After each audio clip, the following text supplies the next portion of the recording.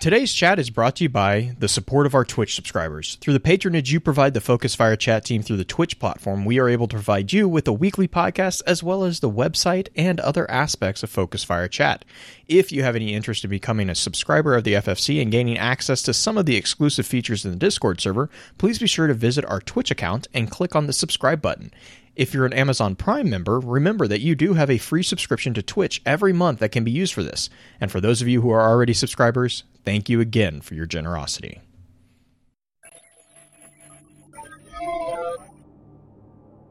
You may have heard the whispers of guardians gathering in the shadows, exploring the mysteries of this world and the worlds which surround us. We are all in search of truth. Sometimes we need to focus that search, focus that fire. And so we come together. Join us. Join the discussion. Welcome to Focused Fire Chat.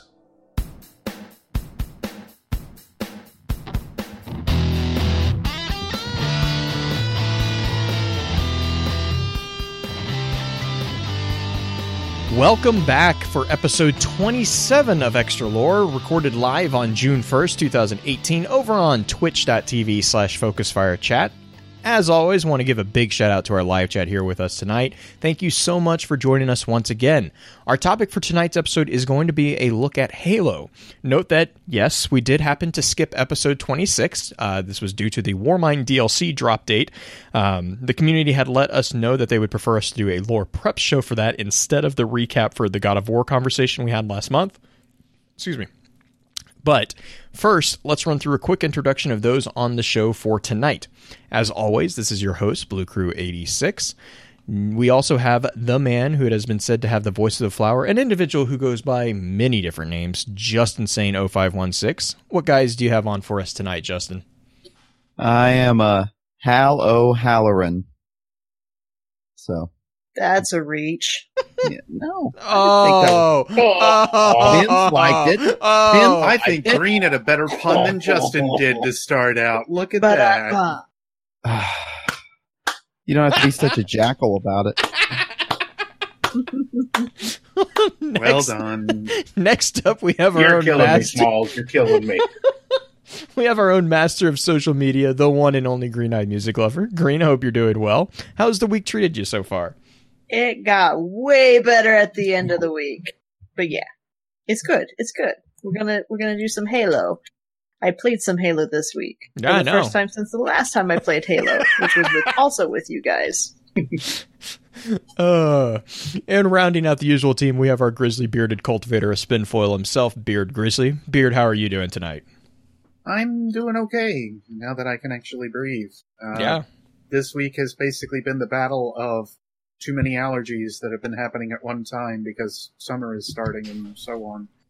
But aside from that, the dog actually had to go get checked up over at the vet. Just her typical checkup, and everything came back fine.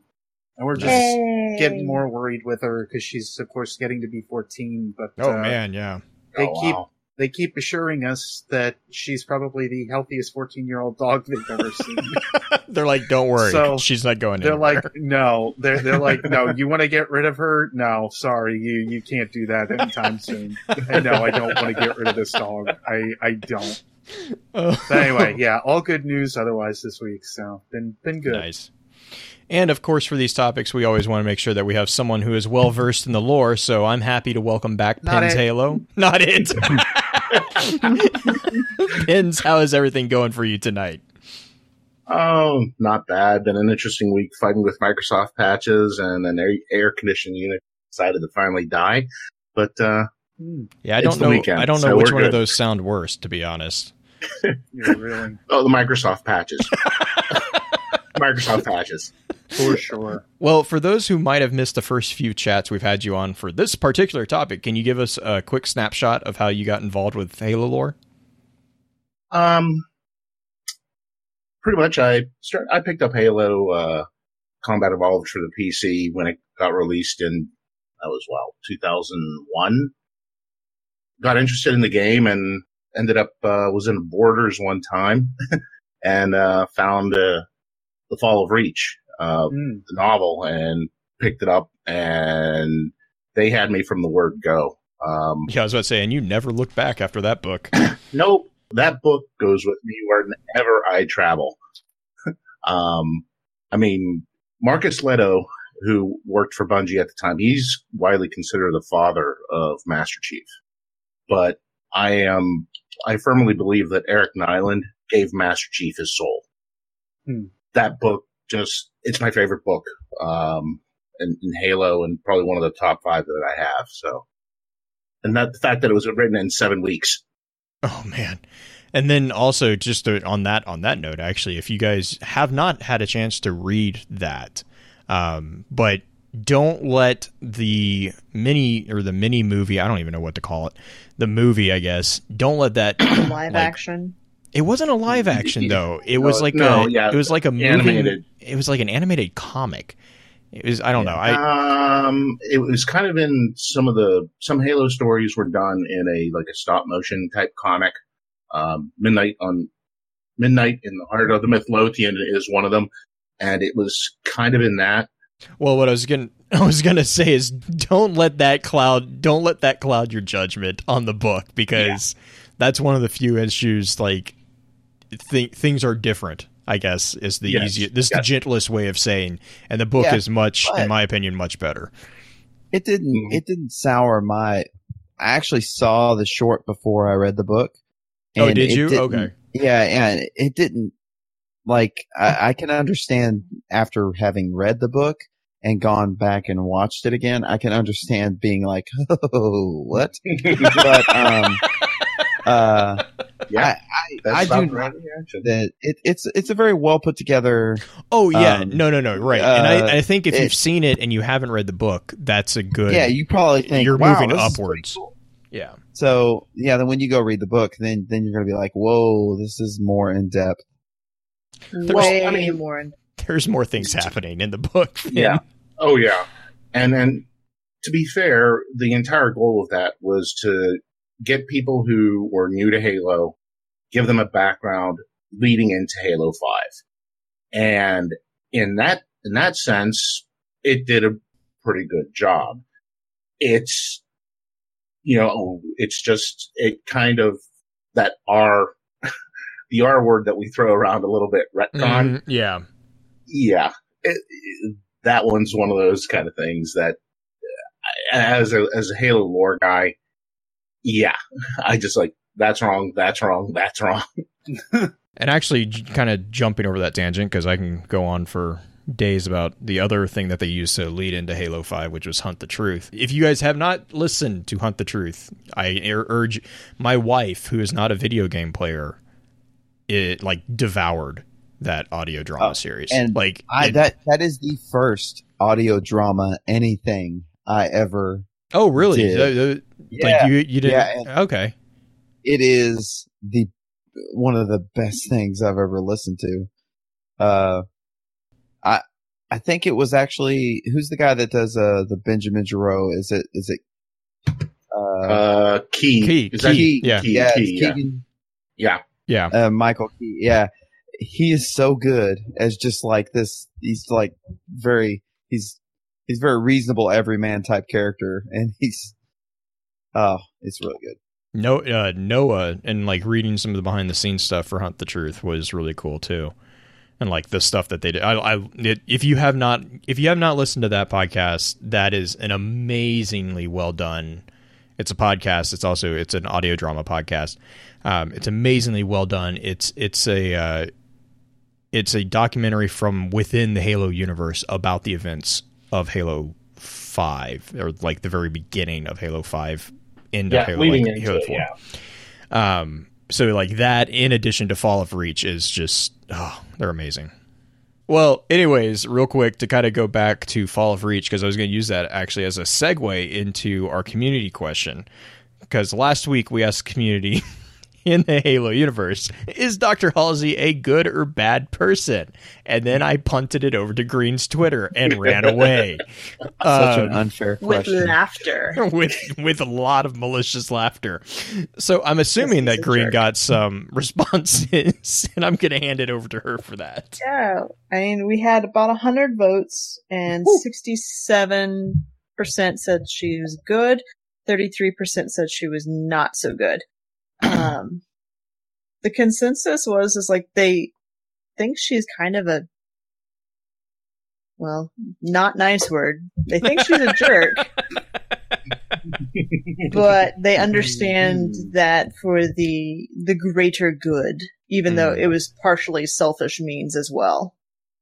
Well, Yeah. I would have agreed with all of that before I read this journal. This journal humanized her Oh yeah. for me in a way that I never ever envisioned Dr. Halsey ever doubting herself, like and questioning to herself whether or not what she was doing was right. But That's the nice thing about this journal is you get Oh, to it's see that amazing. side. There's always two sides to a story, if not more.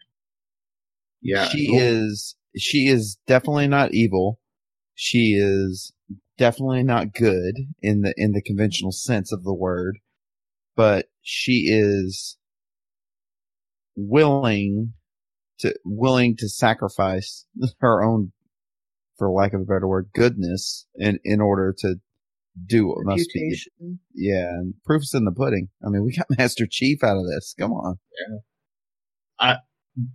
Before we get into it, I would say that out of every piece of Halo lore that I have ever read, and there's some good things. I mean, Halo: The Fall of Reach is still my favorite overall, but outside of what would be considered mainstream books, which the journal really isn't in like a mainstream novel, is by far my favorite piece of Halo lore. I mean, more than Halo Mythos, which is amazing. More than like almost any of the stuff that you're getting in the loot crates, anything. And if I remember correctly, this was actually done by Nyland.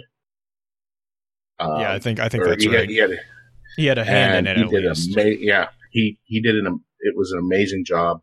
And even in comparison to the other stuff that I've seen now, I'll admit I've never had my hands on Cade's journal from Destiny, but from the Destiny stuff that I have gotten, it's good.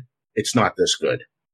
I mean, you do not get the insight into a character like you do in this journal.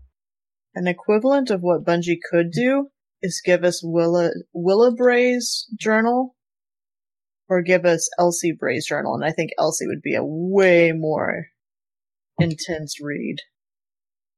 Yeah, And- this is borderline a psychological profile at times. Mm-hmm. Like you in her little doodles, and when she draws and she's saying, I can't focus today, and you can kind of see how her mind works. Or doodles. I Yeah, like doodles. doodles. I bought a bullet journal because of this journal. I just pretend this is my journal. Yeah. Fun fact, Justin goes and sits in coffee shops and sits with a pencil and makes it look like he's drawing this. Yeah. And I don't Well, try to pretend like I'm some big shot. I try to act like I'm an idiot savant and just like, Well, there are plenty of blank pages at the end of it that you could do that if you so chose to do so. yeah. I forgot about that.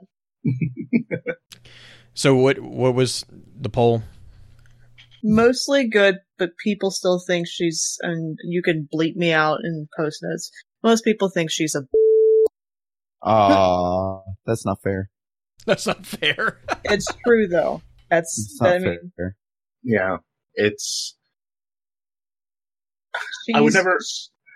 she's I mean- not empathetic to most people's like emotions beyond like the Spartans. Like she's Well, 'cause aware of the Spartans, and that's mostly like clinical how she's aware of Yeah. them. But she's a genius, though.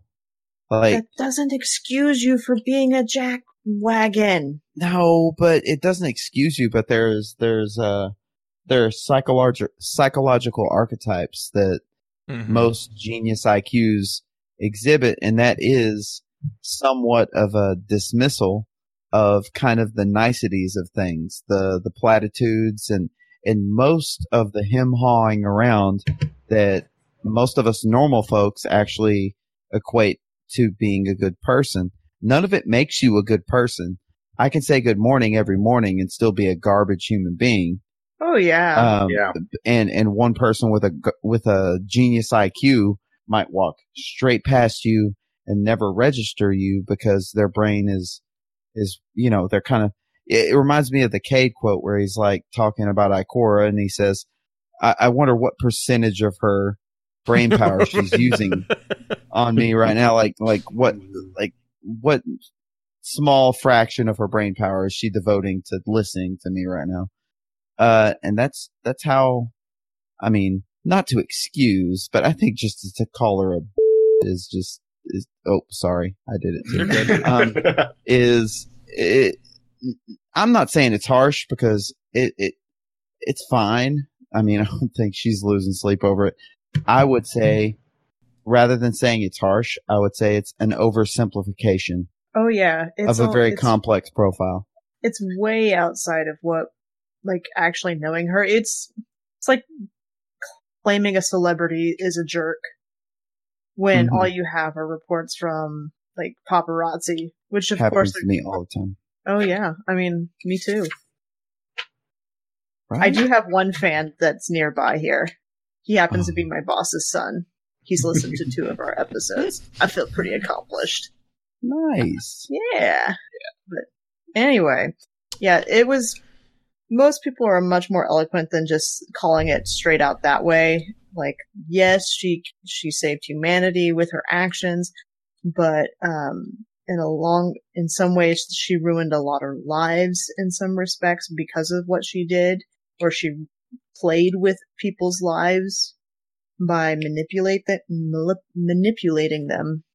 But it's all in the weight of what you think is needed versus what is appropriate. Blue? I'm ready to go to the question if you guys are completely comfortable. Yes, next week's question. Did we actually come up with next week's I kind of have one. I have one, okay, but good, I haven't fielded it. Me. It's been one of those weeks.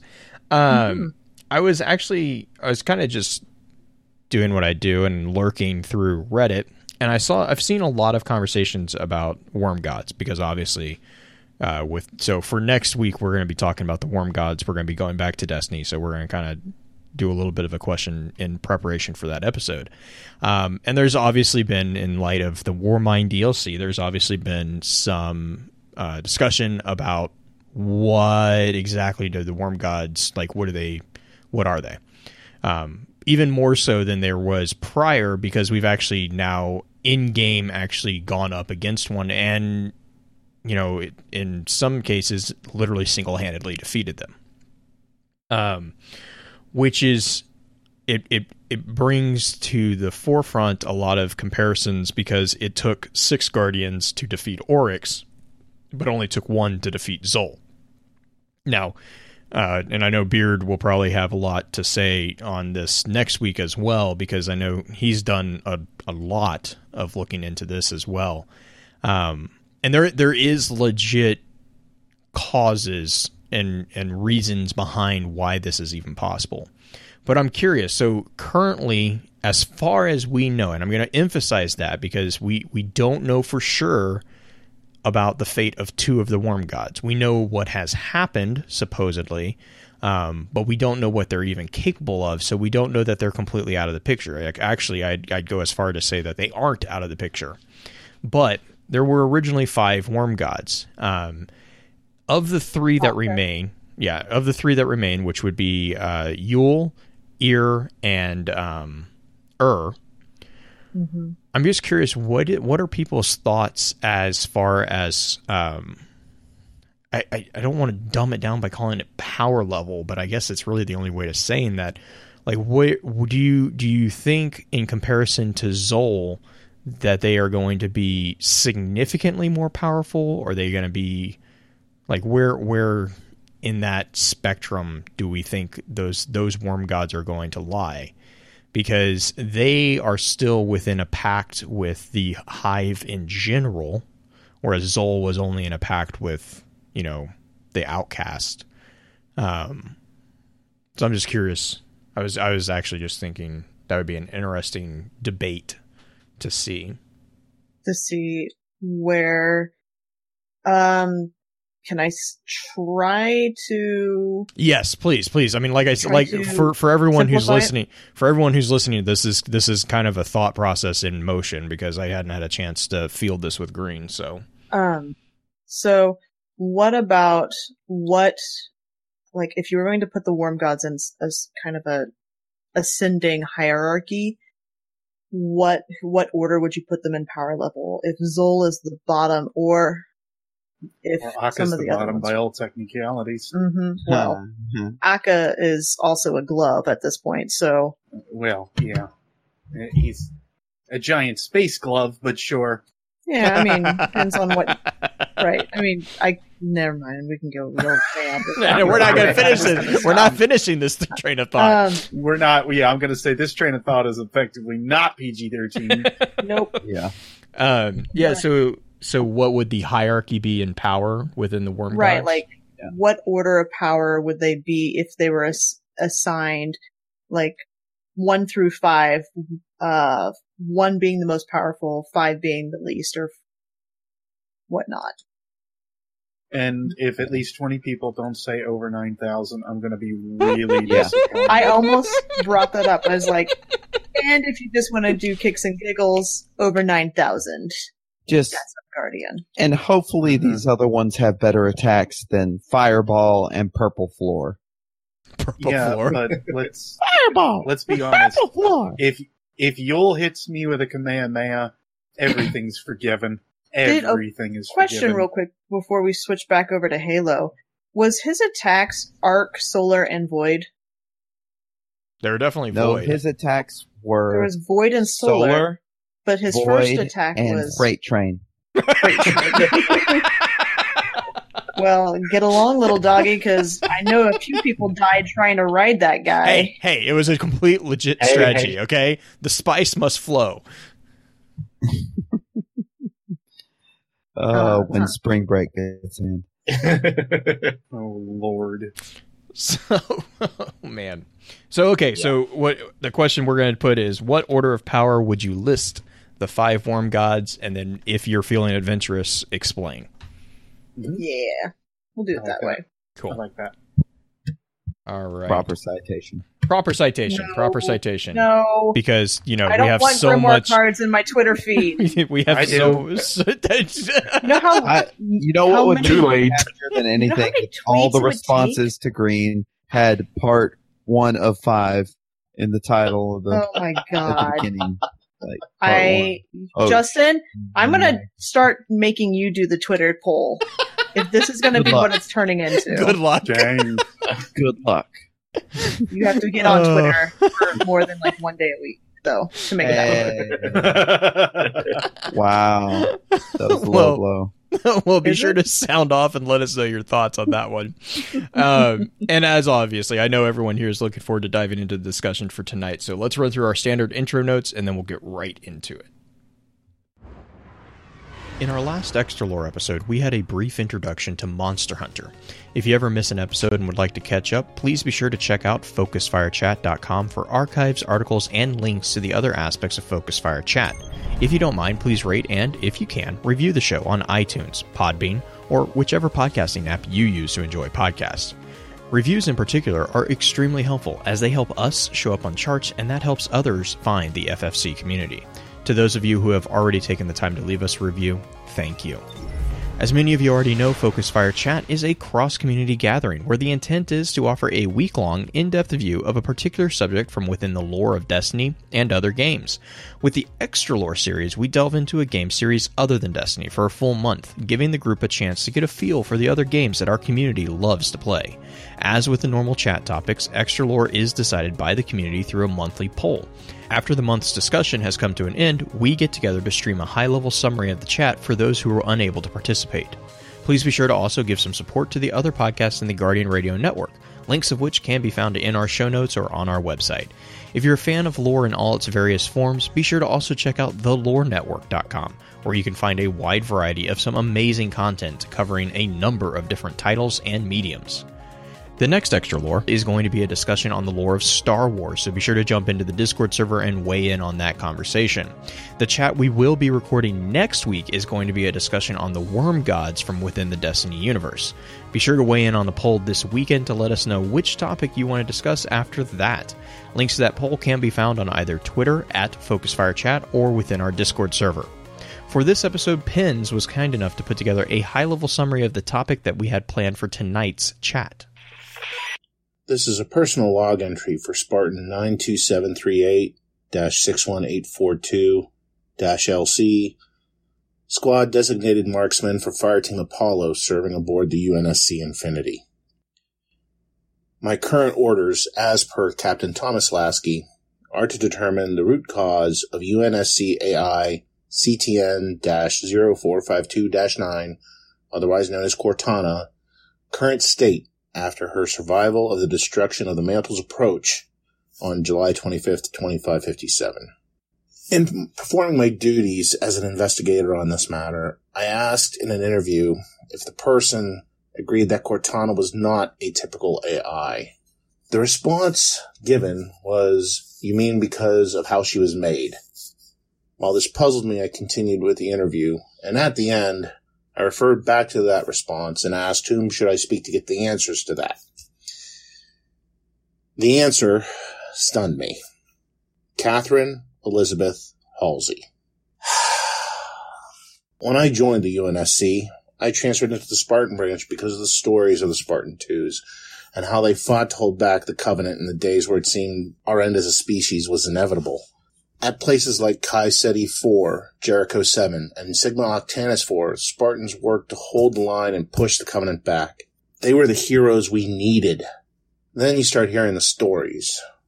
They were kidnapped when they were young children, forced to undergo training that would break officer cadets, and then undergo chemical and genetic procedures to turn them into super soldiers. At a time when they should have been discovering the opposite sex for the first time and the joys of your teenage years. Having all that robbed from them, and all of this done under the planning and coordination of one Catherine Halsey. It made me feel tainted. In some way, it cast this dark shadow that enveloped anyone enjoying the Spartans. And it angered me. How dare this monster be allowed to still breathe after what was done by her? How can she stand there and claim that she's there to help when she has caused what may be irreparable harm to not only those poor children, but friends and family and the human race entirely? But those feelings get tamped down pretty quick, faster than I expected.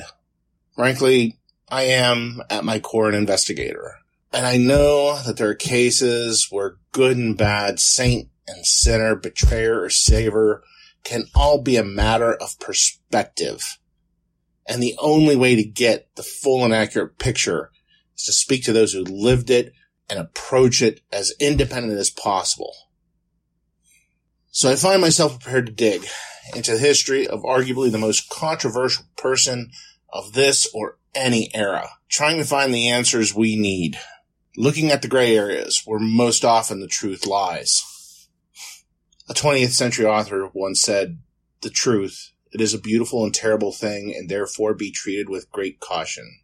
So it is with great caution and purpose that I start looking into the mind and reasoning of Dr. Catherine Halsey, with the hope that the answer to our survival be found there. With that, Pins, where do you think the best place to start would be? Well, we'll start a little bit with just some quick background on Halsey. Catherine Elizabeth Halsey was born on the colony world of Endymion in the city of Port Vernon in 2492. What kind of makes this interesting is the fact that when Halsey was going through and choosing the genetic markers and choosing those children to conscript into the Spartan 2 program, almost all of them were taken from the outer colonies. So in a weird way, in not a weird way, but in one way, Halsey was farming the place where she grew up at to populate that.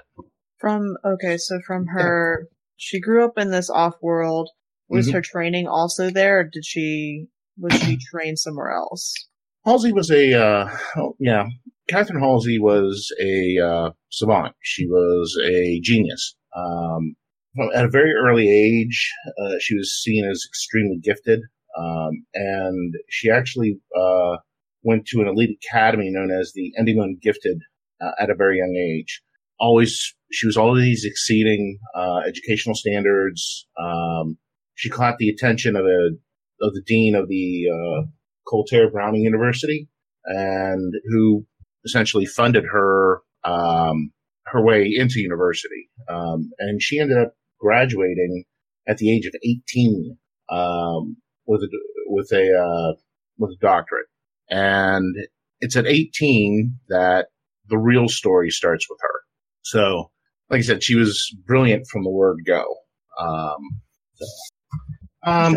Justin, did you have something real quick? Yeah, no, I was just gonna say, and she was kind of a special kind of genius too, because her genius kind of transcended specialization. She was an expert in so many fields.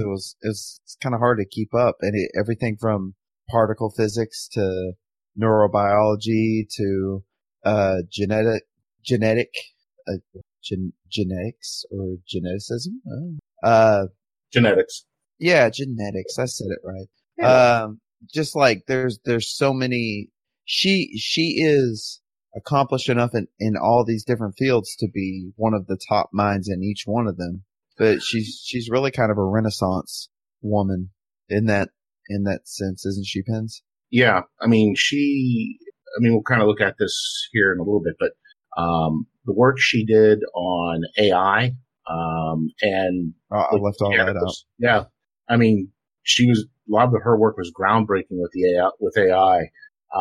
And the other thing is by the age of 15, she had 2 doctorates.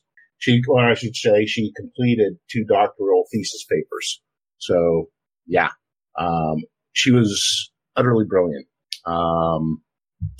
And like the other thing about Halsey, and one of the reasons that I frankly am fascinated and I love talking about her, is there is no other character I have come across that seems to span or have an impact like she does in the world that she exists. Especially, if you look through all of the Halo lore timeline, almost everything can trace back to her. And that's what really makes her stand out, at least to me. What would you say her biggest accomplishments are? Like, if you were to list them?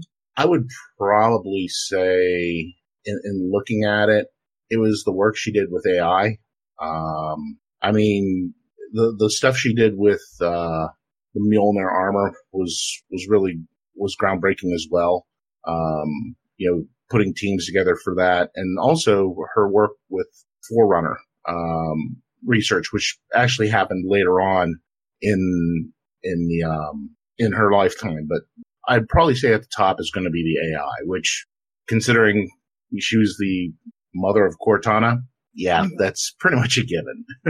But so kind of, it's interesting to me that that is by far what most people would consider her greatest achievements, is essentially Cortana and whatnot. But she helped design the program that changed the Spartans into what they were, right?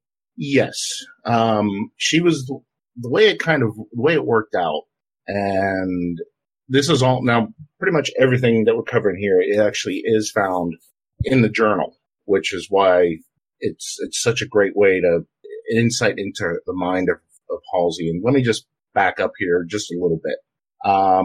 When Halsey was 18, she was at this mixer, and as part of this mixer was a scientist by the name of Dr. Carver, who was kind of a darling of the science scene, and he was the one who he described this thing called the matrix mechanics of the socio and political and economic vectors of human expansion.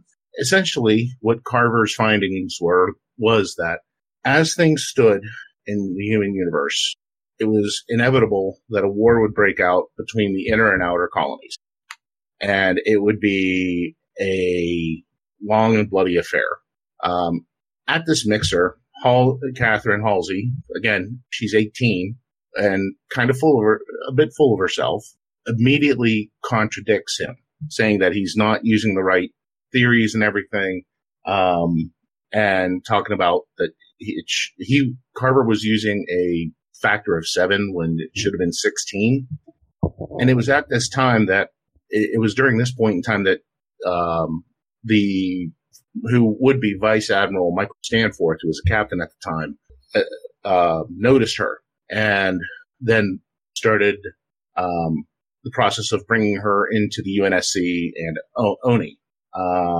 And about 3 weeks after that party, Halsey had submitted this grant proposal for artificial intelligence control, and it was greenlit with the contingent on the successful testing of a model that the UNSC chose, and the model they chose was Carver's. Now, Halsey being what she was, she felt that the whole model was flawed at the way it was basic. So what she did was she ran it in the normal model, but also ran it with under her parameters. And the model talked about the breakdown of social order in the outer colonies within 20 years. But when she ran it, it was even worse than that. You're talking about war that would cost billions of lives, untold amounts of untold dollar amounts, and essentially bring humans back to the Stone Age. So she goes through all this. She submits everything to the UNSC, and it ends up the UNSC already knew all this. They had known that Carver's model wasn't fully accurate and had been researching it for 3 years. And it took them 3 years and untold amount of money to come to the same result that Halsey did in her short time looking at it. So, yeah. And go ahead, Greg, I'm sorry. She was able to basically surmise all of that very, very quickly just based off of an initial reaction, or how she actually studied it that much. I mean, she was brilliant. Mm-hmm. Yeah, she caught she caught the flaws in it almost immediately. And the interesting part of this is that, and it's kind of mentioned in the journals, she asks, then why did they make her do the same calculations? There is no doubt that Halsey is brilliant, but I think in this instance, she got hoodwinked by the UNSC and ONI. There are times when people know so much that you cannot talk them into something. You have to put them in a situation where they convince themselves. Mm-hmm. And I think this is what the UNSC did with Halsey. They said, okay, we want you to do this, and looked at the results, and in getting all that made it seem like, okay, you can be a part of trying to help resolve this. And, she's a scientist. She saw all the numbers. She saw everything. Of course, she's going to think she wants to be part of that. So, it was just a really, really interesting thing that her whole path was started because she got fooled. So, and nothing like going through a ringer test. Yeah. Because the government doesn't trust you can do it. Mm-hmm. But she says his ideas were genius, his algorithm implementation obsolete. And then she goes on to say, I outlined a corrective maintenance matrix calculation, revising the dimensional parameters in my head.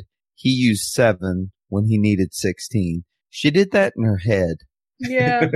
I mean, it's like that newfangled math, Yeah, it's a little bit more than that. It's not just squares. But it's like the comparison of us trying to do math the way that we were raised on it versus the way that kiddos can do it that now, which in some ways makes them faster at it than we are. They've got math so messed up that No.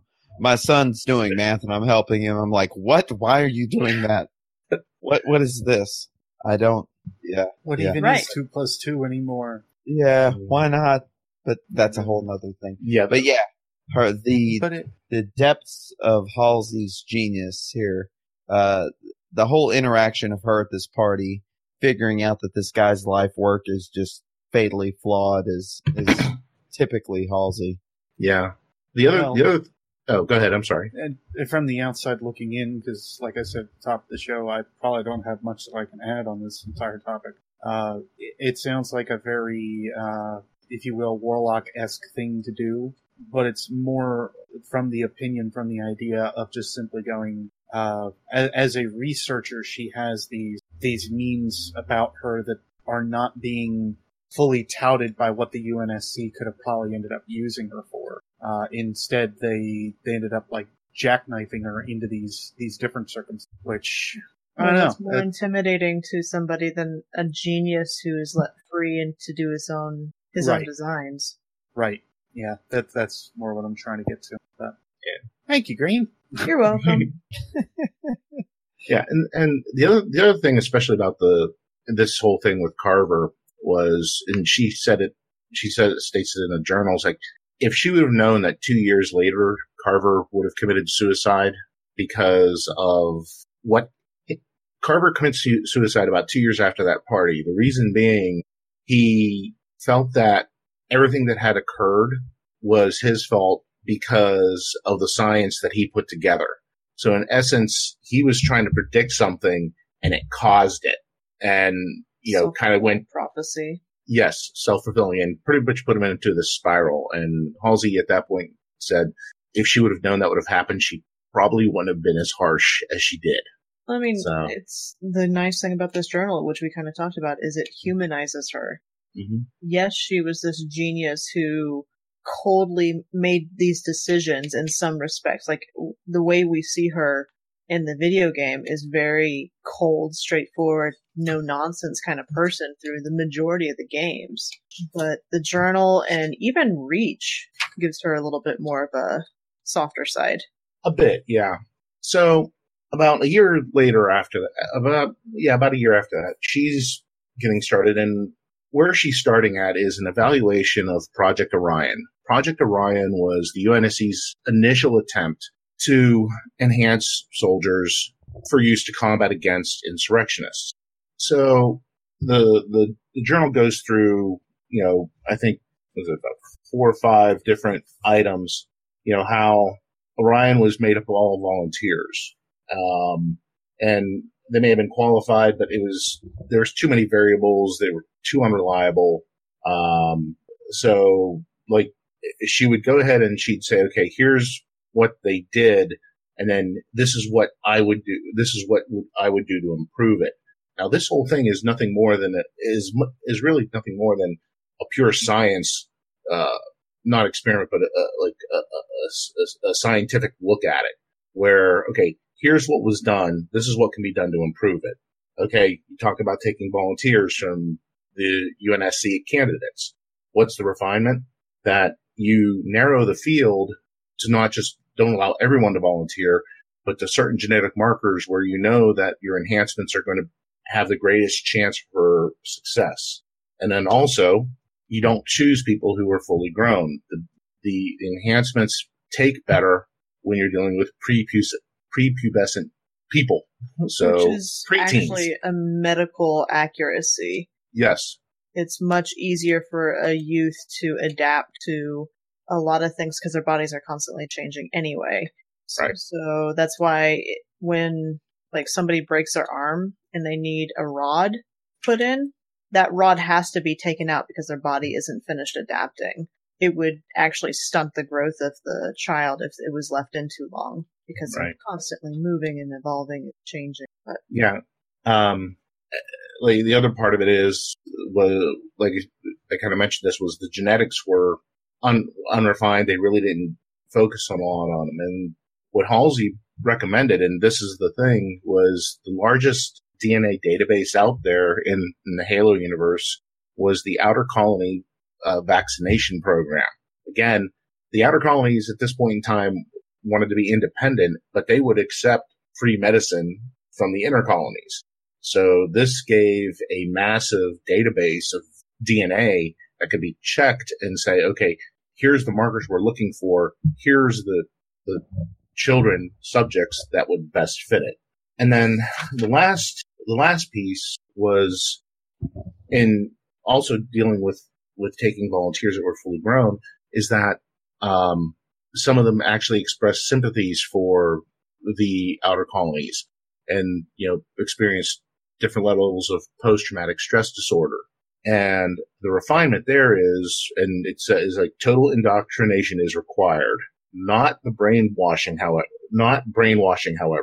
Essentially, you take young children, you start training them right away, you instill in them discipline and loyalty, and then at the end, you would have less problems with like post-traumatic stress. They wouldn't identify with the outer colonies and things of that nature. And this is one of the lines that really to me, shows that Halsey is very conflicted. My logic is sound, but ethical and moral ramifications linger. So much to reflect on. I need time to think. So right there, like I said, to me, it shows that she was looking at everything from pure science. And then when she tries to look at it from a moral and ethical thing, that's where she pauses. And it's at this point that I still don't think she was fully convinced to actually move forward with everything. So, I don't know. She had such pause and not sure what they're doing was right, but the consequences would be so dire if they didn't, that even if she had those misgivings morally, she wanted to press on to make sure, because wasn't she being pressured by, was it Oni that was pressuring her at this point to continue with the modifications of the Spartans? Well, it hadn't officially started yet. Okay. This was all just like the pre-staging for it. It was all evaluating on how they should go about it, the pre-planning. Mm-hmm. And it's at this point that I think it was still, because nothing had been fully set in motion yet, and I don't think UNSC had dropped UNSC hadn't dropped the bucks on it yet, really, to really like get the ball rolling with everything. I think at this point it was still in kind of a nascent stage. Wasn't there something else that they were looking for besides the youth aspect and the inner colony tie, and there was a luck aspect or something? Or am I remembering that? No, that is something that is, not to jump ahead, but that was actually from Halo: The Fall of Reach, and was one of the main reasons that Cortana chose John. And it's actually, if you ever watch the opening cutscene for Halo 3, where the monologue is Cortana, and she's saying, did you know they let me choose? And like, she could have chose anyone. Mm-hmm. And it's like, why did I choose you? And then it's just one word, luck. Because it's widely known that John is actually not the fastest. He's not the fastest Spartan. He's actually not the most physically gifted Spartan. He's also not the most clever either in some ways. Very true. But what does he have that no other Spartan has? That intangible luck. So it's just interesting that was something that, because it wasn't one of the testing. I'm trying to remember how, wasn't Fall of Reach when they did it, or was it during one of the the live action, where they actually did a testing to see what the child's luck would be before certifying that he would go or whatnot. It's been I'm trying to remember that. I don't really recall anything specific for that. Mm-hmm. There was a lot of in most of the comic book adaptation of The Fall of Reach, which is actually still pretty good. There was a lot of stuff for teamwork and training and things of that nature. They did drop them off in the woods and expect them to survive. There was that. Right. Oh, yeah. Okay. The one thing, what you might be thinking of, and Blue just jogged my head on this, is it was actually Halsey's testing of John when she first met him. The coin flip. The coin That's flip. what it was. Right. Yeah. Thank you, Jay. Silent one. Yep. Sorry, I heard you say luck and then test, and I was like, oh, I think she's talking about the coin flip, which is the King of the Hill piece of Fall of Reach, which is where you learn that no, John's not the best at things, but he is stubborn as all get out about getting things. That and John Master Chief also displayed the like snapshot decision. Like he could make a decision. I think that was more Mendez that said that though. And that was more Truth. Mendez. And yeah, he, like Mendez. Oh my gosh. But yeah, he was explaining like John had this like uncanny ability of making decisions like just in the split second, and it just. And I mean, you can call it luck, you can call it gut instinct, but like his decisions tended to be really accurate. Instinct. And like, yeah, and like Mendez was like, we couldn't, you can't train someone to do it. Like you either have that or you don't. And like every one of the Spartans had something that they like really excelled in. You had like Kat, who was like super fast. You had no, that was Kelly. Kelly, who was also a terrible driver. No. That was Kelly Kat. That was Kat. driving. Kat was the one driver. I always get those confused. Kat was the one you don't let drive anything because she'll drive you off a cliff. Kelly was the one that was super fast, and then was it Fred is actually a really good leader, not to mention tough as hell. From a soldier perspective, Fred is actually a little bit better than John, which is really cool. Chose not to. Right, and you see that play. Really not to be. You see that exchange in Halo 5, which is really cool to see John kind of give way to Fred a little bit because of that. I mean, like Fall of Reach really kind of shows that each one of the Spartans had like an area that they excelled in, and John's just happened to be like he had this like innate, like people looked to him to lead in a way. But he also had that gut call, and that was one of the things that Halsey, like from the very beginning of seeing him with the King of the Hill thing in Fall of Reach, she kind of identified with that, and that was the coin flip too. I think it was like if he could predict it, she would give him the coin or something, and he nailed it every single time, and she's like, all right, well, here's your coin. Well, I think in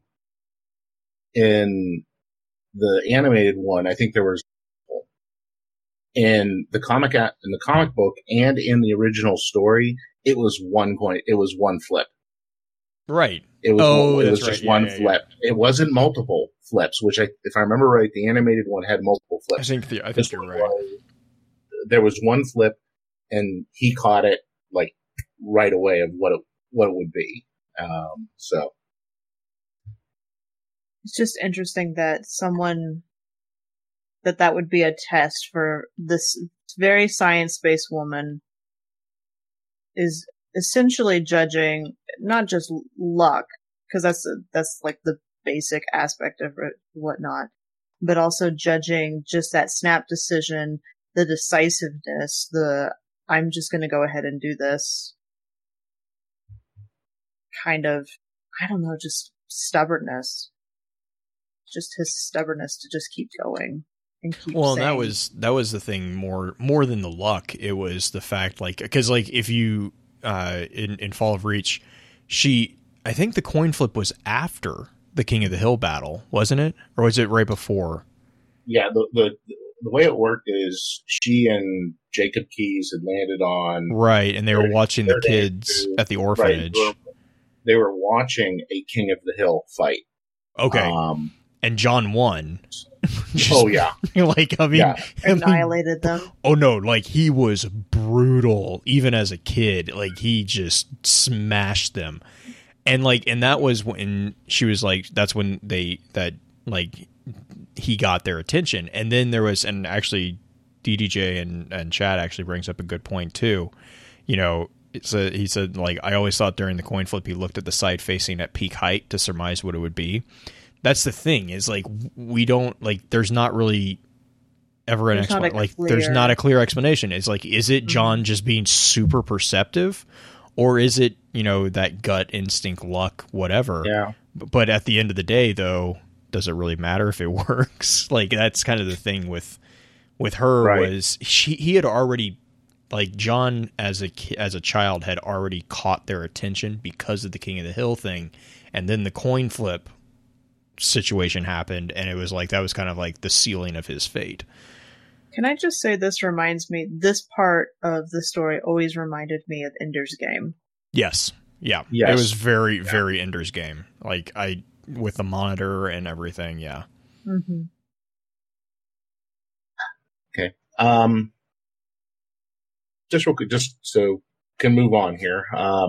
One of the other things that's in the journal that's actually kind of interesting is you get the sense throughout that Halsey does not have a very high,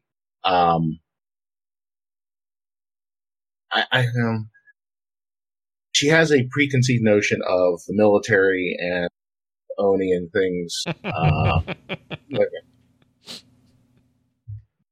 And it's the line of substitute Generation 2 Orion with something more inspirational for my military counterparts. They do love their code names. And there's a whole list of code names listed in here: Titans, Argonauts, Odysseus, Olympian, Zulu, Kronos, Promethean, Armor, Nemesis, Daedalus, Hercules. So even throughout this time, she's thinking of that kind of as a balm to the military. So, which is something that always kind of bugged me as far as like the code names and everything. They're Spartans, but the Mjolnir armor? Mjolnir. But if I remember, she didn't have a lot of say in the Mjolnir name. Because Mjolnir was already started, wasn't it? Or was it? No, I believe she was definitely part of. I mean, she was definitely Mjolnir project. The research, but did she name that project? I can't remember if she named it. I believe she did. I'm trying to remember that specifically, but yeah, I believe that she did, because those are the two projects that were actually hers. The Spartan project and then Mjolnir. Because with Mjolnir, like, each suit cost what a UNSC destroyer would cost. It was unbelievably expensive. With the power involved and everything like that. So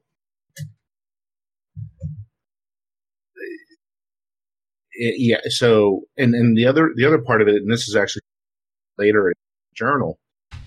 Initially, what Halsey wanted to do with the as she developed advancements and things of this nature, the armor would get updated. Now that may mean like certain pieces would be changed or something like that. This is one of my favorite parts of the journal. Are you talking about the budget meeting?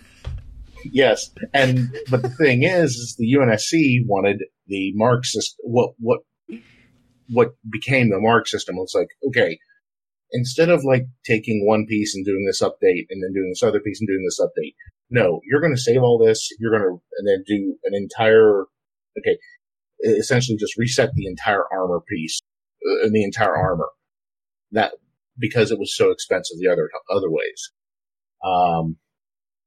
Quick fun fact for those of you who are Halo fans and books, there's a new Master Chief novel that's coming out, written by Troy Denning, great author. The cover art shows Master Chief in a very weird looking suit. There was a lot of debate in the Halo community about whether it's canon or not. Why does this look differently? It is canon because this was the armor before the Chief's Mark V from Halo Combat Evolved. So it kind of fits that the helmet, which has like the front end looking a little bashed in, is kind of falls under, well, Halsey just updated, that particular piece and passed it out. So, yeah. Basically, Halsey's summary of the entire meeting was, quote, "They'll get their tidy generations of armor on paper, but my Spartans will get the best I can give them," end quote. Mhm. And the other great thing about that is, and again, this is all throughout here. Initially, Halsey, and this is also pretty prevalent, at least to me, in Halo: The Fall of Reach. Halsey may have started seeing the Spartans as subjects, but they became more to that to her. She actually, there are parts where she actually has to remind herself, do not call them children, do not think of them as children. And it's very hard for her not to. I imagine, I mean, God, that much time. It's, what is it? Where you're a captive and you. Yeah. Stockholm. Yeah, it's like a reverse but it's reverse. of that. It's reverse Stockholm. Mm-hmm. So, yeah, and like I said, as we kind of go through this, I'll try to remember to point those parts out. But yeah, these are the kind of pieces that just you gain insight into Halsey. So just touching on this next piece, what I said in last section, where the thought was that, you know, as Halsey's reviewing everything with her, how it would be improved in this new program, which is at this point still unnamed. And she says about the moral and ethical difficulties there. That all changes with this next entry in her journal. Now, as part of this, there's this little intersystem news clip that is included in the journal. It's from the planet of Manassas, and about a Haven terror bombing kills 2 million. In essence, at this point in time, the insurrection has begun. So this Freedom and Liberation Party went ahead and detonated a nuclear device on a planet that was loyal to the insurrection. And, you know, the bomb was a dirty bomb too. So it was kind of packed all together, and it actually projected to kill more. It would kill more people than was just in the initial blast. And her words here are like, how could they commit such an atrocity, and against those who were supposedly their allies? They are insane. They must be stopped. I have to stop this. It's this that kind of, for me, flipped it and said, okay, the moral and ethical things that she was trying to resolve got pushed aside because what she was trying to fight against proved to be, you know, just pushed her too far, for lack of a better term. Sorry, Pins. I'm trying to keep up with you in this journal. There's not necessarily page numbers. Yeah, I'm sorry. It's the February 23rd, 25 entry. We're still kind of early on. We've kind of jumped around here a little bit. Okay, so like still in the first third of the book. Yeah. So that, like I said, that piece right there is, when I look at it, it is like, that's where the decision was made and the course was locked in. It's like, okay, they're going to move forward. Before that, I still think there was a chance it may not have occurred. After this, nope. Yeah, it's going down. Yeah. Oh, we get introduced to Lieutenant Keyes Mm-hmm. coming up shortly. Yep.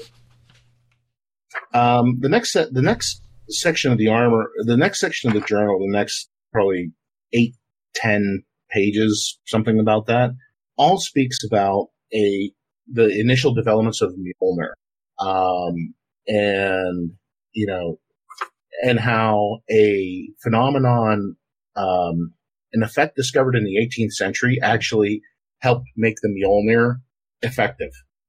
The piezoelectric effect, where certain materials produce an electric field or charge when subjugated to stress or deformation, can change and go from there. This whole next section, it gets really technical on it. Yeah, it does.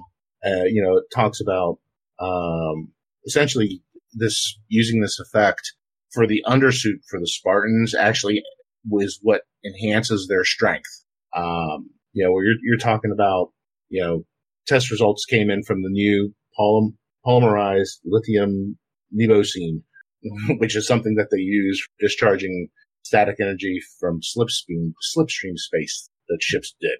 It's Teflon. Pretty much.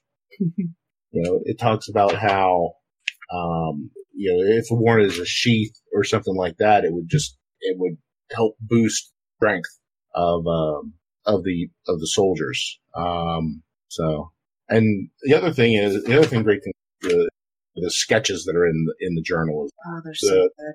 There is a sketch, and the one, yes, Blue, no work before coffee. It's one of my favorite throwaway quotes of hers. And the interesting thing is, one of the sketches that are in here, for those of you who have seen Halo Legends, the animated stuff that was done as a movie and released before Halo 4, there is a sketch of the power armor from I can't remember the name of it, where the main character was Ghost. Mm-hmm. Looks Be like a Human. Transformer. The name of it is Be Human. You can find it on YouTube, and it's actually really good. And there's a sketch of that particular armor there. So that's really cool. And like I said, there are little graphs in here which you would find in science books and things of that nature. There's anatomy.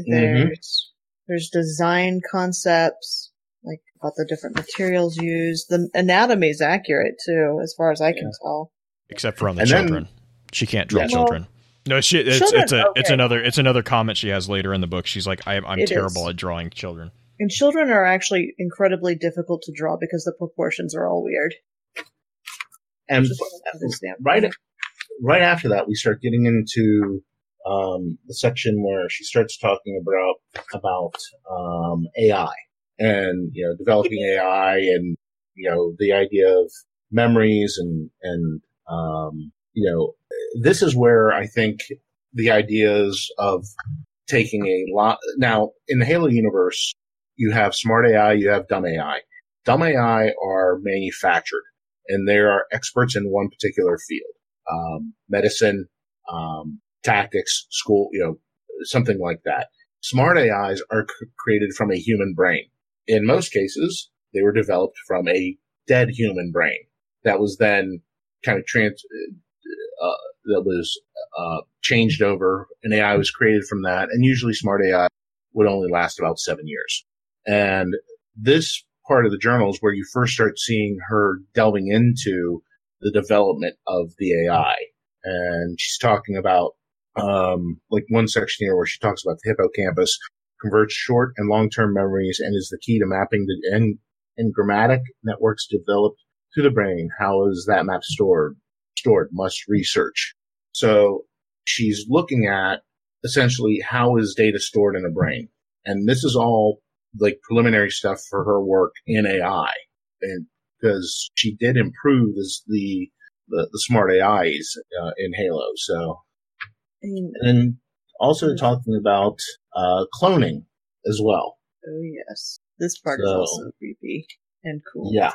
So now in the Halo universe, they have flash cloning. Flash cloning has been done for organs and things of that nature. So for medicine purposes, your liver's bad, you get a healthy piece, you flash clone it, you replace. And essentially, we do that today, just not at the extent that they did it in the books. Right. Well, the theory behind it is medicine is advanced enough that they can do that in a rapid fashion, and you don't have to worry about rejection. And she talks about, cloning techniques, but the stubborn holdout was the human brain. And this is where the first steps are taken for her about, about imprinting next gen AIs to avoid, what wave function collapse that has plagued functionality, which means rampancy. Mm-hmm. The idea of an AI going mad. And this is where the concept of cloning a human brain first comes in, which, by the way, is actually against all ethical standards of the day. It's not something you're supposed to do. She also speaks about, and this is also important, where she speaks about the idea of rapid flash cloning of immense volumes of tissues induces gross DNA base pair errors. Congenital defects increase 42%. Incidence of Parkinson plus syndromes increased 67%. With brain memory replication, there is an 82% rate of dementia, schizophrenia, and brain cancers. Although a small fraction of clones are projected to live a normal lifespan, the average half-life is 14.7 weeks. And keep that number in mind, kids. Keep that number in mind. And we are now at the point where they're talking about procuring candidates, meaning they're kidnapping children. Or at this point, they're trying to decide who the children are. So this section right here, and it's a little bit on the clinical side. Not a little bit. It is pretty clinical. Although she does have a section where she kind of, you can see it, she is a little conflicted on it, but she knows it's the way that things have to go. She wasn't even able to screen all the candidates personally. Right. She had to outsource some of it. Mm-hmm. To a number of her team and whatnot. And this is also in the novels where she was annoyed that, children change so quickly and that a lot of the stuff wasn't up to date. So next part, we actually get her naming the program, June 19th, 2513. In essence, she got tired of calling the project the Orion Project Generation 2. It was too long. So, there's also the idea of the Vice Admiral of Stanforth saying maybe renaming it because, Orion was kind of considered a failure. So even though this program has its basis on Orion, change the name, something new. And that's where, this is actually a great line on her thoughts of naming a Project Orion. I've always bristled at the mythological Orion reference anyway. A Greek hero who was once blinded and met, in my opinion, a rather silly demise. So, yeah. I mean, she also talks about the reason why she wanted to name it Spartan on the next couple of pages. Mm-hmm. Basically pointing to the historical background of what Spartans were. Yeah, and the training and everything which kind of foreshadows the trainings that the candidates would have to go through, the high standards and, kind of choosing things through eugenics. And this is the kind of stuff that makes a lot of people who dislike Halsey and have compared her to Mengele, I know this is something that kind of reinforces that when you're talking about eugenics and, the right kind of genes to be the right kind of super soldier. Yeah. So, I mean, it's the unfortunate comparison. It is an advanced version of Darwinism. You're picking the people that will survive, that have the most likely chance to survive. Right. And the other thing is the idea of calling it the Spartan 2 program was to honor the sacrifices of those men and women who went before them. So, I mean, again, you're talking to somebody who can be cold and clinical, but understands that the need to honor what those people who sacrificed before. And we get to the ugly part. Yeah, now we're getting into the part of that is actually, this is actually parts kind of mirrors in probably the second third of the novel, The Fall of Reach, where we're talking about Halsey actually going out and doing essentially what was be the final evaluation of the children, and how she's teamed up with a young lieutenant by the name of Jacob. Yep. Like I said, you got this feeling in the book that he, and you see it here too, is that he really doesn't know why he's there. He was chosen because he could keep a secret. That's what he was chosen for. And You know, so they go out and she kind of splits up amongst the Spartan candidates amongst her team. They all go out and start doing evaluation. And the next section talks about, every candidate has exceeded the selection criteria and also exceeded her expectations for them. You know, strength, speed, intellect, you know, the ability to learn.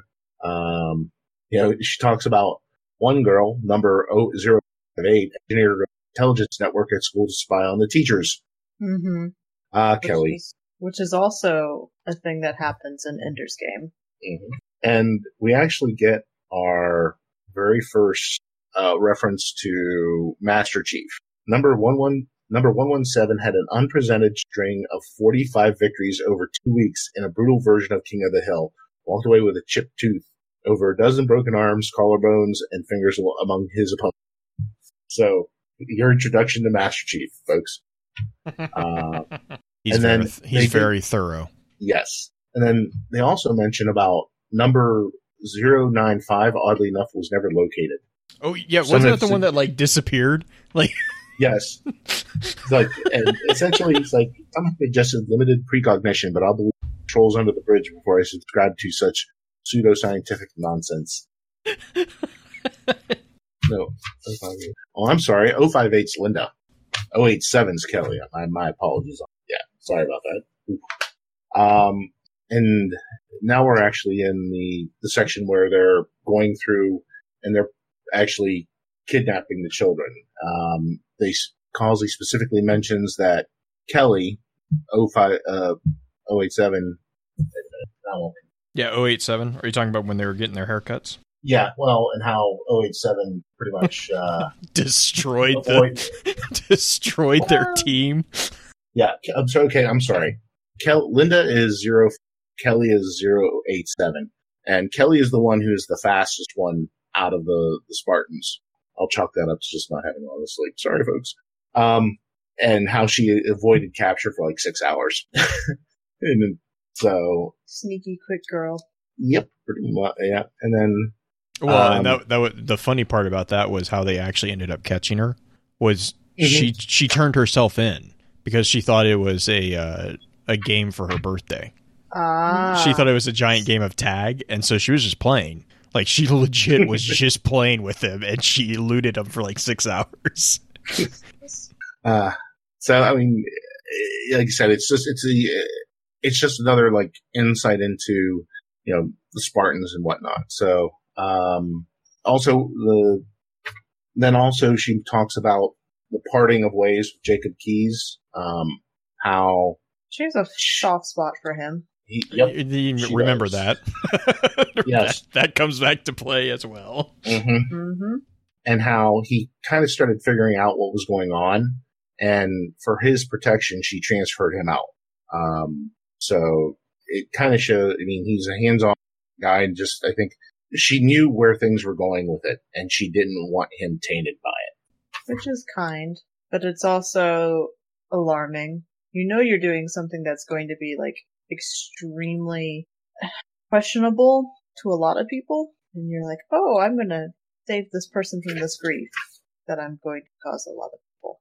Yeah. Well, and that goes back to the humanization of her. Right. Because it's a very common ability for people to dehumanize others, but the people that they've grown close to are unique cases. You know, the person that you're close with is a human, but the person across the way who you're, you know, going to be, you know, I mean, using this as an example, the kids are, that's why she's repeatedly, you know, made herself call them test subjects, not children. You know, she continuously has to catch herself on that. And that's where, like, she never, I don't know if it, like, she just never thought to do it before it became too late with Keyes, or if she just didn't mind, but she always connected with him almost immediately, like on a human level, and then also realized that Keyes and her pretty much lived together the entire time they were doing the field studies. So, right. Whereas the kids, you see her actually develop this same type of attachment to the Spartans, actually, after they are brought into the facilities. Yeah.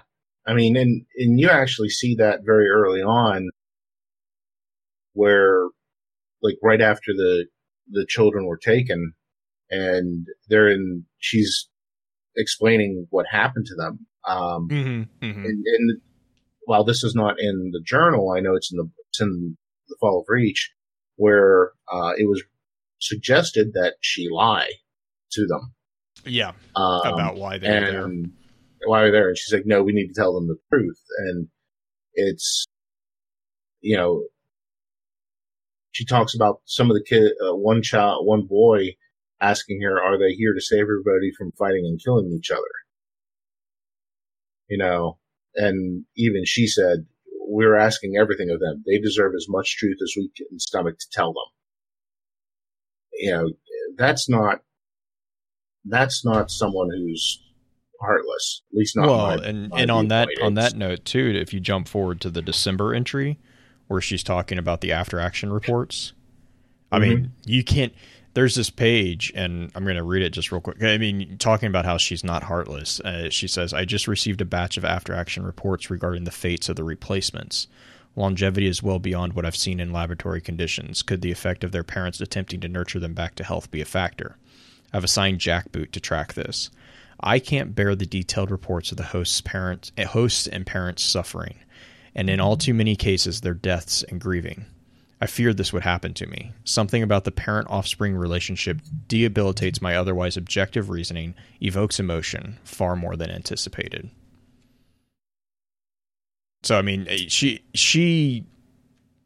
Halsey is not this heartless monster, is basically what I'm trying to say there. She's just, and I think this kind of ties back into what Justin was saying at the beginning, about the genius mentality of her, is she just allows logic and objective reasoning to overrule the emotional reasoning. She doesn't let her emotions lead. She leads with her brain, not her heart, or tries to, I guess, in most cases. Okay. So kind of just, and I guess kind of doing this strictly from the journal is, it may not fully match up with some people if you're hearing this, but it was in September of 2517 where, after Halsey and her team had gone out, they had done the evaluations of all the children, which the initial Spartan program called for 300 children, or 300 potential candidates. This was cut down to 150, and later cut down to 75. And that was the UNSC just cutting the budget on it. And so out of the initial numbers, there was 1 to 300. So they went out and did this evaluation. They chose the 75 best out of those. At that point in time, they grew these flash clones for these children. And then in the middle of the night, they came in, they would kidnap the children and replace them with clones. This is something that actually is, laid out pretty well in, the book Mortal Dictata by Karen Travis.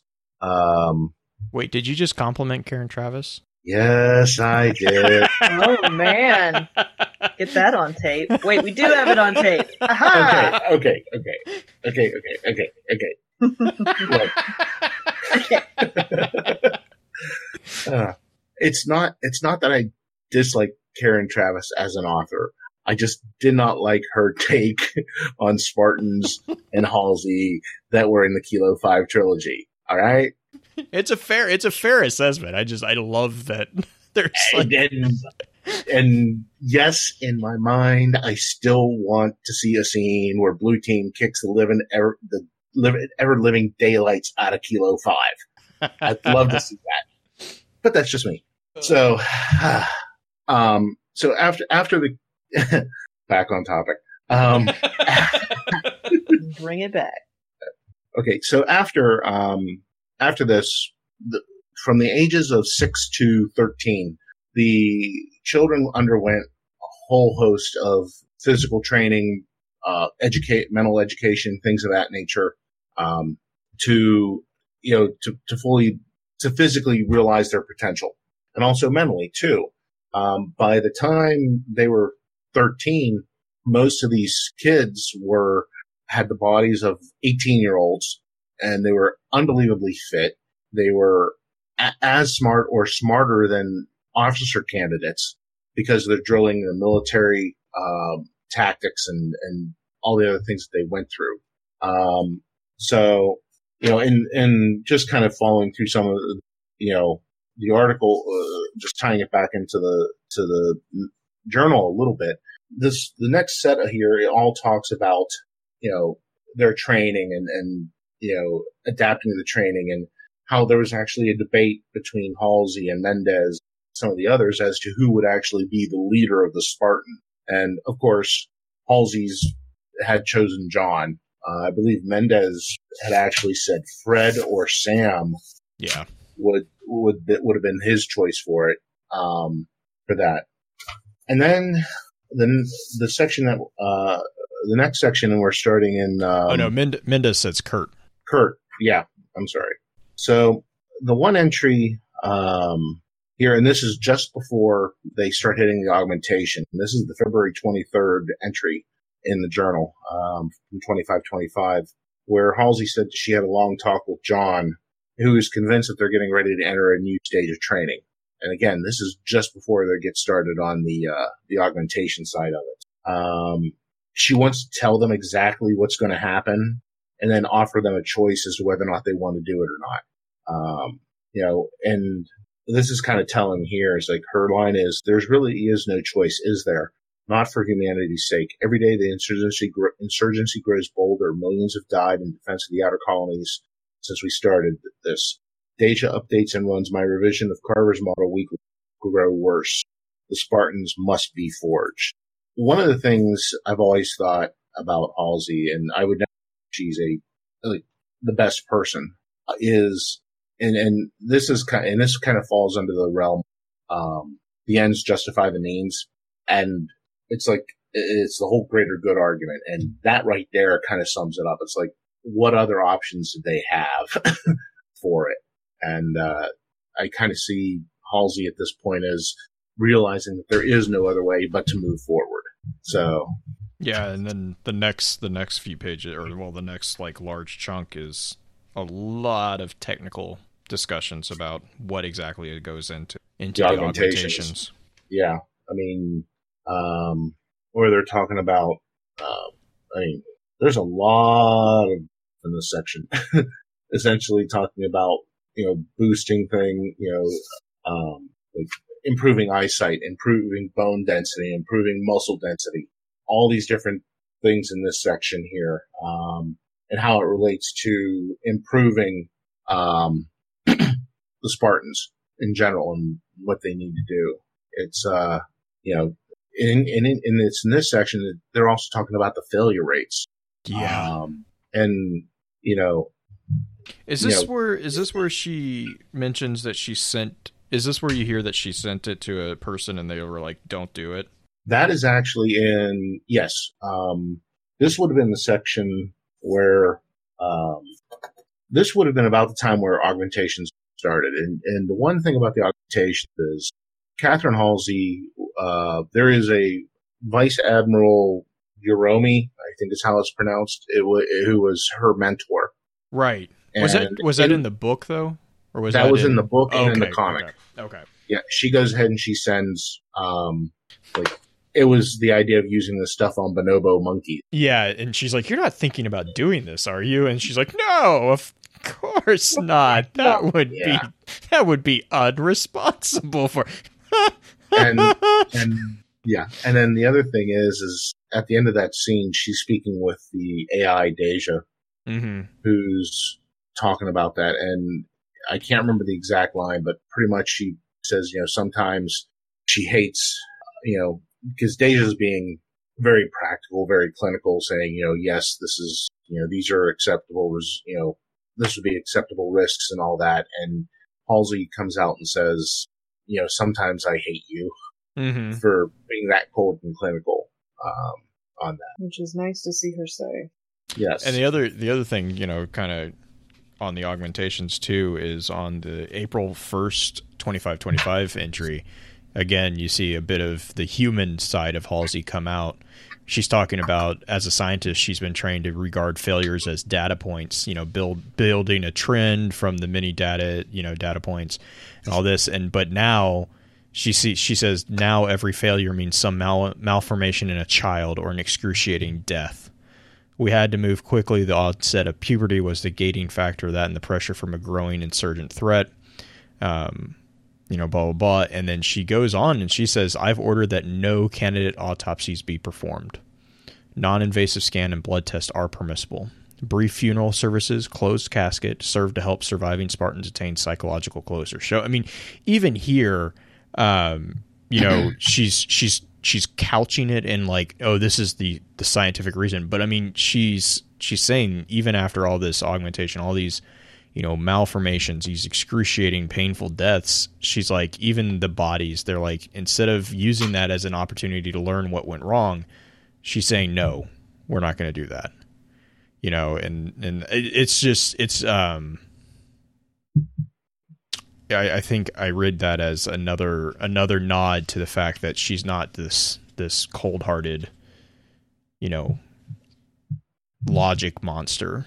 She sees them as humans, and she can't escape that. And I mean, she goes on to say, bodies of augmentation washouts are cryogenically preserved pending further study.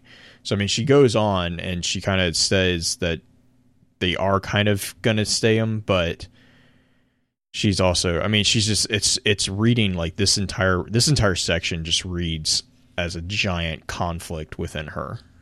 And I think that's really something that a lot of people who have a very strong opinion about Halsey, either one way or the other, I think if you haven't read that, at least this section, I would really strongly advise doing that. Yeah, I mean, it's definitely a way to look at it from the perspective of, okay, they've spent all this time and money in developing, and they don't waste anything. But with her, the fact that she mentions about it's a malformed child, it to me means it's more than just that. It's like you don't want to give up on them as a being, as a living being. You want to give them the best possible life they can, even if it is a military life, because no one deserves to be in that kind of pain. Notice how she also shifts her speech. It's not malformed subjects at that point. They're children again. Right. Well, and that's, so to also put that in context a little bit, that's also right after, hang on, let me make sure I'm speaking on this correctly. That's also right after we see one of the first breadcrumbs about Miranda. Right. And we kind of missed this one because if we're going to talk about Halsey and Jacob, a human character, is the entry from November 17th of 2524, where she's at a conference. I met my lieutenant again while attending the conference at the University of Columbus. I don't know if it was I don't know if it was the dizzying pressure that I've been under, or the chance reunion with a kindred spirit in a strange place, or something else. But I'm glad it was him. And for anyone who has actually played through the Halo Combat Evolved Anniversary, there is a cutscene where Jacob Keyes is being consumed by the flood, and you see these memories flash from his life. His daughter Miranda is there, but there is one scene where you see a Catherine Halsey in a negligee flash through, and the whole him like essentially giving these memories away to protect his military knowledge. But yeah, I mean, and not long, in a few pages after that, there's this other little that says, she will have to answer for making me drink decaf. I love that. And it's inside the coffee cup ring where she's put a coffee cup down. Well, I know we're getting really, really close to time. Yeah. I think the consensus now is that we need to have you do this more often and that we should do like smaller chunks because the lore that's in this journal is massive. We're not even halfway through it, guys. Yeah. We're like just scratching the surface of it. We're probably about a third of the way through it. And I mean, the first part is the Spartan project. After that is when it kicks into the AI side of it. And, just one other thing here with this journal, before I get too deep into it. The one thing about this journal is you'll notice that about halfway through it, there appears to be a couple of pages cut out. Don't worry, it is not just yours. Because I might have freaked out and messaged Pins when I finally had found my journal. Because I actually bought my journal from a half price book. So there's a risk, when you buy used stuff that the things are missing. And I messaged Pins and I was like, Pins, what happened? And so just heads, it's not just yours. This is intentional. Yes, it was an evil trick played by Bungie on this. Yeah, so, I mean, and I remember talking about this when I first read this through this, and I was other Halo people. I'm like, what's with the missing pages? It's like, does anyone have this? It's like, nope, none of them do. Which, frankly, was unbelievably annoying. But really smart, because now you're like, what the heck were in those pages? Well, they released them. That was the thing, they released them, finally. But at that time when this came out, everyone was like, oh my god, what am I missing? Well, in the placement of the pages is also the other, like, huge cliffhanger on it. Because it was, like, right in the middle of one of the experiments for Cortana. Yes, it was in the midst of the AI section of the journal. And, yeah, and then it's like, oh, this has to be something that deals with making an AI. It has to be something that making an AI. And it is. So.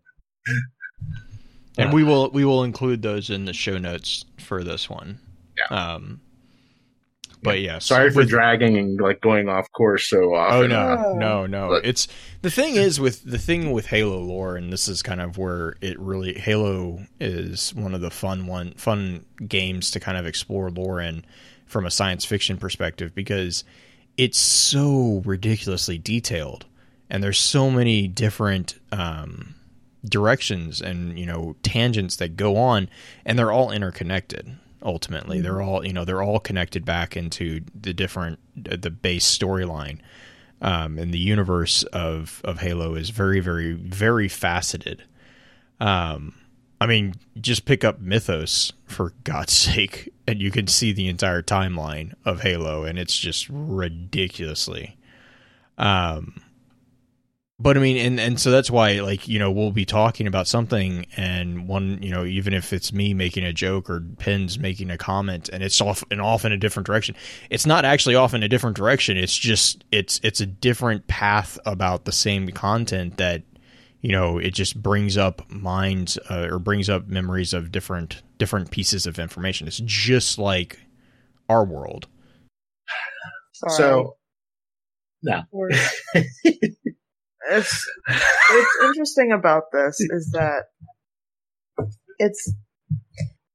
I did not come to Halo naturally as far as like wanting to play it. And it wasn't until I read the books that I was like, okay, I could play this game, because I'm more story driven than the games are good. the story's kind of there in the games, unless you really get into digging into some of the extra stuff in there. But it's interesting. This journal really sunk in.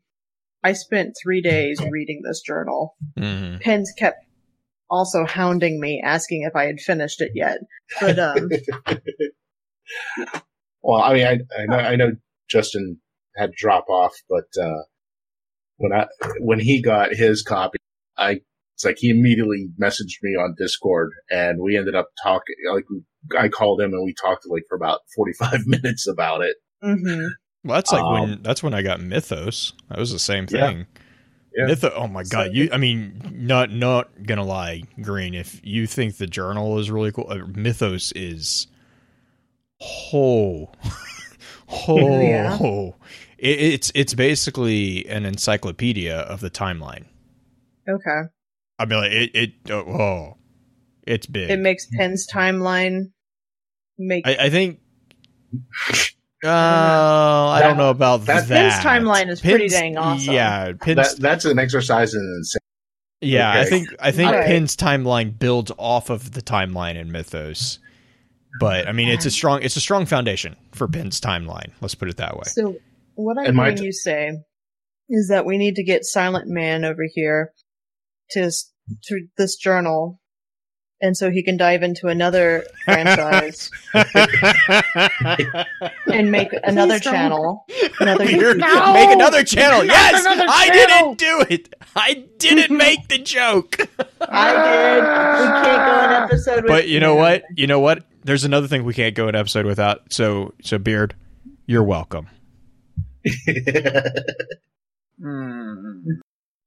I know that we need to wrap this up, but if you get a chance, if anyone gets a chance, and you have the ability to pick up the legendary version of Halo Reach, they're not that it's fairly inexpensive off of Amazon, or you might find like a Electronics Express, someplace where they do game trade-ins.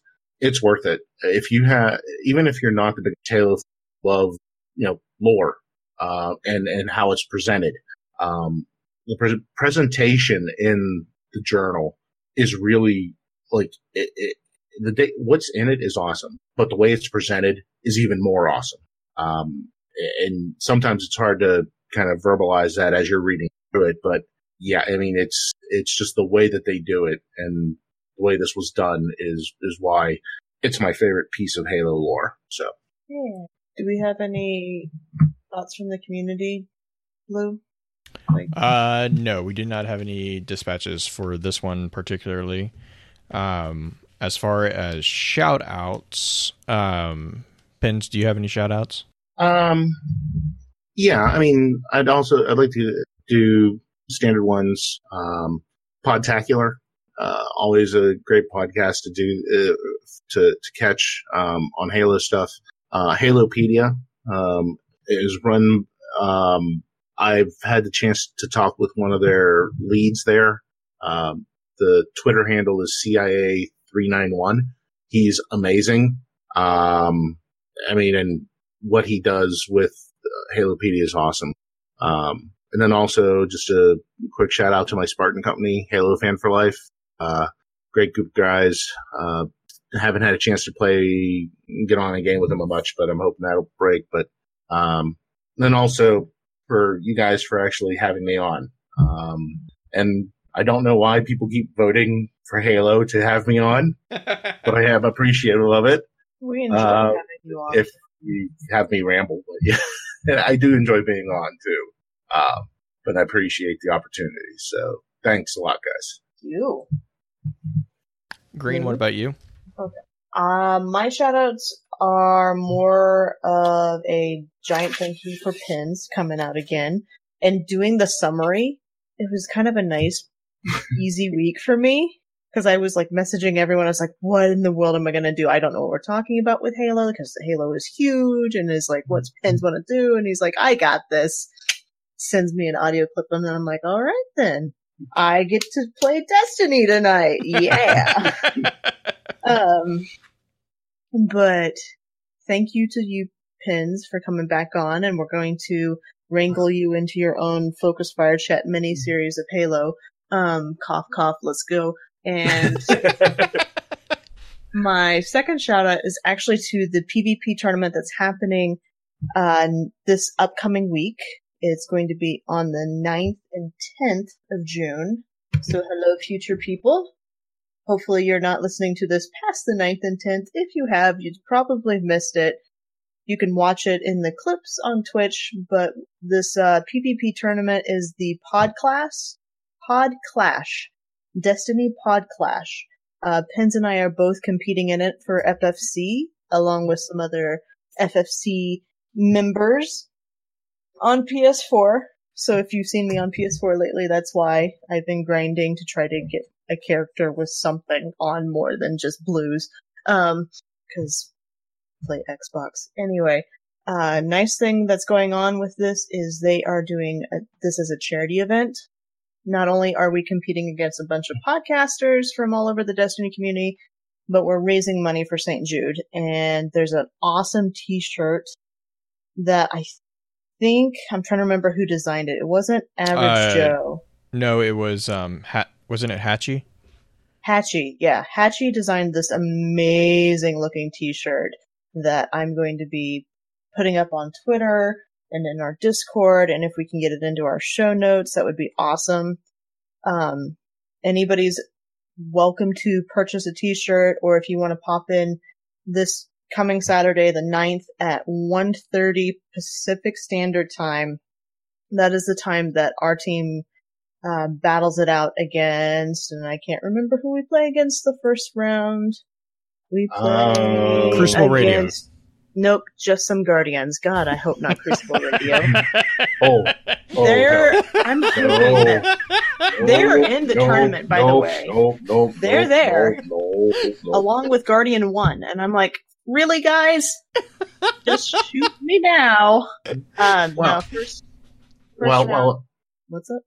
No, I mean, the first round, if we make it past, there's potential we'll be playing against Side Quest Sunday. So yeah, and that would be the two matches we'd have. Danfinity, yeah. So oh god, Dan's good. I like watching Dan's streams. I'm just like terrified, guys, because I like PvP, but I've never played competitively, and this is going to go terrible. But if you'd like to watch any of the streams, because like I said, Crucible Radio's in there, Saint 14 Project, Destiny Addicts. So many of the Destiny podcasting community is in here playing it for this charity. It's going to start at 12 p.m. Pacific Standard Time, and it's going to be just kind of hosted on a charity stream, which I don't have the web link for that yet, but I know that each of the different groups are going to be streaming theirs individually and doing multi-Twitch for it. So that is just my shout outs and announcements for upcoming week, and God save me for playing against these guys that are going to be like legends in the PvP world anyway. The Beard? I don't have much except for the absolute patience that is shown by the community, either here or otherwise, because again, being down and out for a week, you realize how little content you make and how much it makes you absolutely feel like a jerk because you're not making content. Let me tell you about that feeling. It doesn't feel good. But that's legit the only thing that I have. Otherwise, just to mirror the rest of the sentiments here, Pens, thank you for being on. The reason that people want you to be on here to explain Halo is because you go as in-depth as you can while keeping it simple. Because I was able to follow pretty much everything that was going on tonight, aside from having a couple things going on back and forth here that I had to really mute the mic for. So that's why people want you on here, and I appreciate you so much for being here and for even checking in with us, because quite frankly, Pens is one of those guys that kind of checks in now and again just to make sure that we're all okay. Because we are terrible people about actually watching out for ourselves. I mean, I don't know what That you're is talking about. That is the understatement of the freaking night. I mean, I don't know what you're talking about when I might end up getting like a meal a day sometimes because I just completely forget to eat. But Pens I'm is so one of those I'm not guys. the only one. I'm not the Yeah. only one. But Pens is like legitimately the guy that kind of checks in with us from time to time, and it is vastly appreciated. Trust me, we're way too busy sometimes, so we forget about these little things in life of like food and needing to keep hydrated and Sleep. And taking What, you know? showers. yes, I can sometimes the smell showers you through your are. internet connection. I don't know what you're talking. Look, no. All right. Hygiene wise, I got some big problems on that one. I try to take a shower every day. Thank you. Except for the fact that it was freaking sweaty as all heck this Oh last yeah, freaking AC's week. being Oh my broken. God, Oh. friggin' weather. Talk about something being broken. Somebody fix the code for the weather. Blue, get on it now. Code for the weather. Anyway, I'm sorry, you've encountered a rainbow a fatal error. Okay. A rainbow error. Only because it fits. Were it so easy. Yeah. Yeah. Yeah. Oh. Oh. Man. Anyway, that is all from me. Well, big shout out again. Thank you, Pens. We really appreciate, and yes, we will probably be pestering you to get something. We might have talked about this in the past, and so this might be might be the thing that incites actually doing something with that idea. But yeah, so thank you, and thank everyone for sticking with us and listening through. I know everyone was really excited to hear this one. Big shout out to I think Green already kind of took my idea. I think I just got a link to the Pod Class shirt, and yes, it looks amazing. I will I'll put that in the show notes as well, just for anyone who's curious about it. I will have to say, it kind of reminds me of a Pokeball, but You got to catch them all. you do gotta catch them all. It's like the Traveler and like the sunset kind of silhouettes with instead of all the Guardians having guns, they have mics and podcasting type things. Although there's a crosshairs on looks like a warlock. Which I don't blame. We're not going to make any comments, but I mean- Nope. Excuse me. Although at first I thought the mics were lacrosse sticks. I did. Honestly, I did the same thing, Pens. I was like, why are we playing Oh, those are... But yeah, It's really cool. it's a really well done shirt. I really like it. So we'll There's lots of include different that. We'll include that in editions. the and there's tons of options. Like I'm a fan. I'm a fan of this. We'll include that in the show notes. The next extra lore will be another update on Star Wars. I will be doing my absolute best to be catching up on the movies the movie that I have not yet gotten a chance to go see yet. So I'm sure that probably will be part of the heavy conversation that happens then. Just a pre-spoiler warning for anyone who hasn't seen it by then. And then, as we said at the top of the show, the next episode is going to be, we're going to go back to Destiny like we normally do for the rest of the month. And next week's is going to be a look at the updated lore on the Worm Gods. And again, reminder that we are going to be posting that question over on our website, and also Green usually does an amazing job at posting that on Twitter for us. But we are looking to see your thoughts on what order of power would you list the 5 worm gods, and if you are feeling brave, explain. If you want and you think Twitter doesn't give you enough characters, because sometimes explanations can run long, we actually do have contact form. We have a contact form on the website that you can use to send in your explanation, and that will go directly to our group email. And I can, we'll just read that as either. Well, if we get answers as part of the email, I will definitely read those at the top of the show instead of in our usual dispatch segment. We also Additionally, have, don't forget about things like Discord and everything. We're easy to reach on there Yes. as well. Yep. Yeah, Good catch, Yes, Beard. like Yeah. I try to put the question in there as like a last second if people have anything last second to say about it, I tend to post the question there. About an hour today, I cut it a little close, like 30 minutes. You only had 30 minutes to actually give me an update on what your answer would be, but I try to tag everyone in it and give you a chance to shout out the last minute things, and which sticks in my mind at that point. All right. Well, as usual, we're going to run through a bit of an outro, and we will probably stay for a little bit of an after show. With that, we'll begin to wrap the chat up. Thank you again to those over on Twitch for coming to spend your evening with us. If you'd like to join us for the live streaming of the episodes, please be sure to give us a follow over on twitch.tv/FocusedFireChat. Links to all our other sites can also be found with our episode archives over on FocusedFireChat.com. Thank you again, Pens, for jumping into the chat with us. Really appreciate having you. And as always, I will be sure to get your contact information links posted in our show notes. Please be sure to email us at focusedfirechat@gmail.com with any comments and or questions for our team concerning the podcast, and let us know how we're doing by giving us some feedbacks and a rating over on iTunes as well. Reminder that we have moved to streaming the recap of the month-long Extra Lore Conversations to the first week of each month, but if we have any variations, we always make sure to let everyone know through our Twitter account at FocusedFireChat. Also be sure to check out all of our amazing partner podcasts within the Guardian Radio Network over on theguardiansofdestiny.com.